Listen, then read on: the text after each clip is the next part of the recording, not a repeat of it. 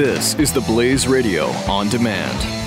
The experts at Web.com want to build your business a successful website for free. Plus, we'll promote it on all the major search engines. If after 30 days you're happy, we'll continue to provide promotion, hosting, support, and maintenance, all for one low monthly fee. If not, cancel and pay nothing. Call right now and you'll also get a free .com or .net domain name for your new website, powered by VeriSign, the world's leading domain name provider. Call 800-215-0465. That's 800-215-0465.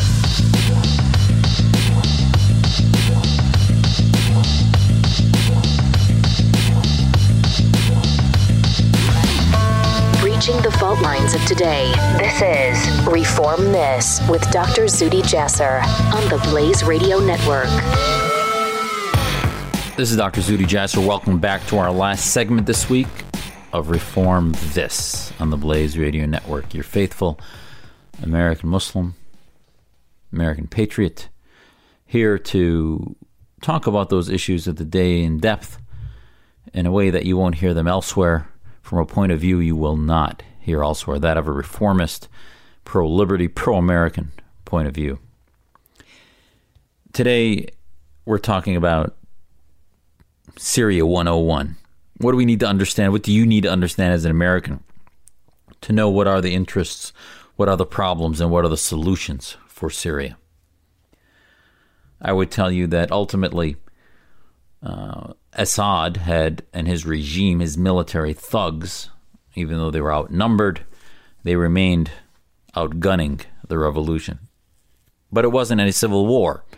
It had transformed into a regional conflict, and that conflict was between the relatively unarmed Syrian people and the regime armed with tanks, chemical weapons, helicopter gunships, jets, and a military,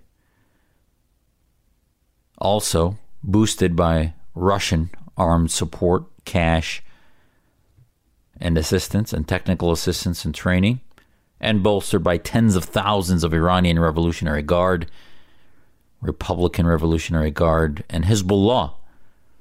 Many of our families will tell you that they are fighting a revolution against, no longer against Arabs, but against Persians and Afghanis and Pakistanis and Shia from around the world, and Russians who are coming in to fight for Assad, the ruthless genocidal Assad, who claims that he's targeting terrorists when in fact he's carpet bombing, and Putin's military is carpet bombing Sunni neighborhoods in the suburbs of Aleppo and Damascus and Daraa and Hama and Homs and across the cities of Syria. This is the reality. And fast forward through 2012, there was still no ISIS. But Assad's methods were to allow many of the Al-Qaeda operatives, that similar to what he did in letting them go into Iraq to kill our troops when we were fighting against Saddam. He again allowed many out of prison and set them loose to infiltrate and create acts of terror that then allowed him and gave him cover to respond ruthlessly as dictators and tyrants do. He adopted a strategy of divide and conquer, exploiting the sectarianism, where he would find himself able to show that either a Sunni mosque or a Shia mosque was targeted and bombed. Various icons were attacked that would allow the sectarian divisions to widen. There were also foreign Sunni fighters who came in from Saudi Arabia, from Qatar, from Turkey. And soon those would then become foreign ISIS fighters coming in, as ISIS then formed itself in 2013 as the Islamic State. And al-Baghdadi then saw the opening to create his headquarters in Raqqa, but also had seen the weakness in Iraq and figured that this could be a war beyond Syria, but also for Sunni dominance into an Iraq that had also lost its nationalism. Because into ISIS's strength is its ability to exploit the weakness of nationalism and the weakness of secularism when it's dominated by dictators and tyrants that ruin the name and the branding of secularism. And that's what ISIS did. ISIS was able to spread it to northern Iraq into 2014 because Iraqi nationalism had been abandoned by the Sunni Ba'athists of Iraq because, as the Americans pulled out, Baghdad had been surrendered to the Shia. And the Shia dominance of the Iraqi parliament had basically made Iraq a client state of Iran. And while Saddam Hussein, as a Sunni tyrant, had decimated the people of Iraq no different than Hafiz Assad and his son Bashar had done, there was hope after liberation of Iraq that Iraqi nationalism, in the name of democracy and critical thinking and free speech and free press, would begin to make a comeback through a parliament, a diverse parliament. And we can talk another time about what happened in Iraq and why the wranglings of the interim government and many of the mistakes that we made, not only in full de-Baathification, but the mistakes that we made in not encouraging them more strongly and working with those who were true secularists, but allowing it to become an Islamic state, actually then fostered the seeds of the divisions of conflict between Sunni and Shia. And that conflict then became a pathology of whoever was to become president from al-Maliki on. And now, basically, as we pulled out and the chaperones have left, Iraq has turned into a client state of Iran. And the Sunni Ba'athists, even though they detest ISIS's ideology and its Sharia supremacism, the Sunni Ba'athists have no reason to fight for Iraq. So when ISIS started marching through in their Toyotas, whatever they came in, from Syria, they just let them drive through. And that's how they took cities like Mosul and others. Yes, there was some fighting, but for the most part, the Sunni old Ba'athists just let them come through. The Washington Post had a couple good stories in detail that talked about how and why that happened and why the old secular Ba'athists would ever sort of surrender and allow ISIS to go through. Well, because to them, anything that would embarrass and weaken the Shia regime in Baghdad would be at the end good for what they saw in Iraq, and they could then take it back after the Shia were defeated. So this sectarian divide was exactly what Assad wanted. Now, ISIS, by setting up shop in Iraq, was able to get tons of cash and money flow and became an economy and became a full-fledged state with billions of dollars feeding it. And the Free Syria Army, as ISIS radicalized, other Al-Qaeda-like organizations came in, and Islamists from all over the planet came into Syria, also from Europe and Tunisia and Saudi Arabia and America. It became a jihadist haven. And there was no end in sight to that. And the Free Syria Army that had tried to get attention from the West but got just morsels of weapons now became much more radicalized. And now had to make the bizarre concessions of the times having to work with jihadist groups in that the enemies of their enemy was their friend. And that's exactly what's happening on the other side with Assad working with Iran and Russia and anyone else who shares the enemy of ISIS. So you have these two divides that have occurred, and in the middle now, since 2015, in the name of fighting ISIS. And wait, this is no small footnote. August 2013, we saw the use of chemical weapons. Not only the first time verified, but over 40 times verified by international organizations and tested not only out of its cruel inhumanity of belligerent tyrants and genocidal dictators, but simply also to test the will of the West. to prove that Obama's red line meant nothing and that ultimately Russia could do whatever it wanted. And that's when Russia began accelerating its work into Syria, because it realized that the United States would never get involved in Syria no matter what happened, full stop, period. And Russia, that had its base, as I told you in the early parts of this episode, that had its base in Tartus, would then solidify and amplify its work in Syria and actually begin to hand anti-aircraft technology and other things to the Syrians to protect against any NATO forces and others that would come in. And Russia was not only helping its friend of Assad, but also doing what it did in Ukraine, which is expanding its imperial wishes. And lost in the middle, lost in that crossfire, were the minorities, the Yazidis who were genocidally killed in Iraq, the Christians, upon which it took finally the House of Representatives in the United States to declare that there was genocide against them by ISIS. And one of the most evil, if not the most evil incarnations of humanity came out of this conflict, which was the Islamic State led by Baghdadi. And the only thing to end this Islamic State would be the will of the West. While Assad and Russia claim to be fighting ISIS, look at the air campaigns that they're running. They're not bombing ISIS. Maybe 1 out of 10 sorties are into areas, but they should have been, if they're going to carpet bomb anywhere, why weren't they bombing Raqqa? But no, they're bombing southwest, west, central areas of Aleppo where there is hardly any ISIS. Yes, there may be some jihadists, but I thought their war was against ISIS.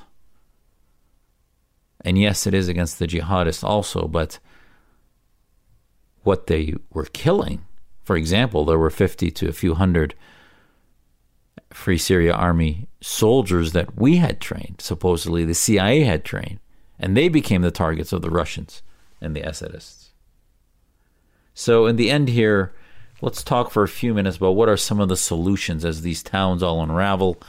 You hear politicians talk about Aleppo having fallen, which is just a bizarre rebranding for a slow genocide of carpet bombing, chemical weapons, cutting off of water, cutting off of food, the inability to bring in humanitarian aid, the cutoff of any influence from the UN, the complete end of any diplomatic channels. And these ceasefires are nonsense. Any Syrian can tell you that the political gamesmanship that's been done and brinksmanship is nonsense. There is no political solution. One side will win in Syria and the other side will have to completely surrender to the court of the new government. And my feeling is that of the 22 million Syrians, you may see a few million in the next 5 years that die. But ultimately, the Assad regime will be defeated. Russia will lose its will. And I hope America and the West begin to find ways to determine and to begin to help those Syrians who share their values. They're becoming lesser.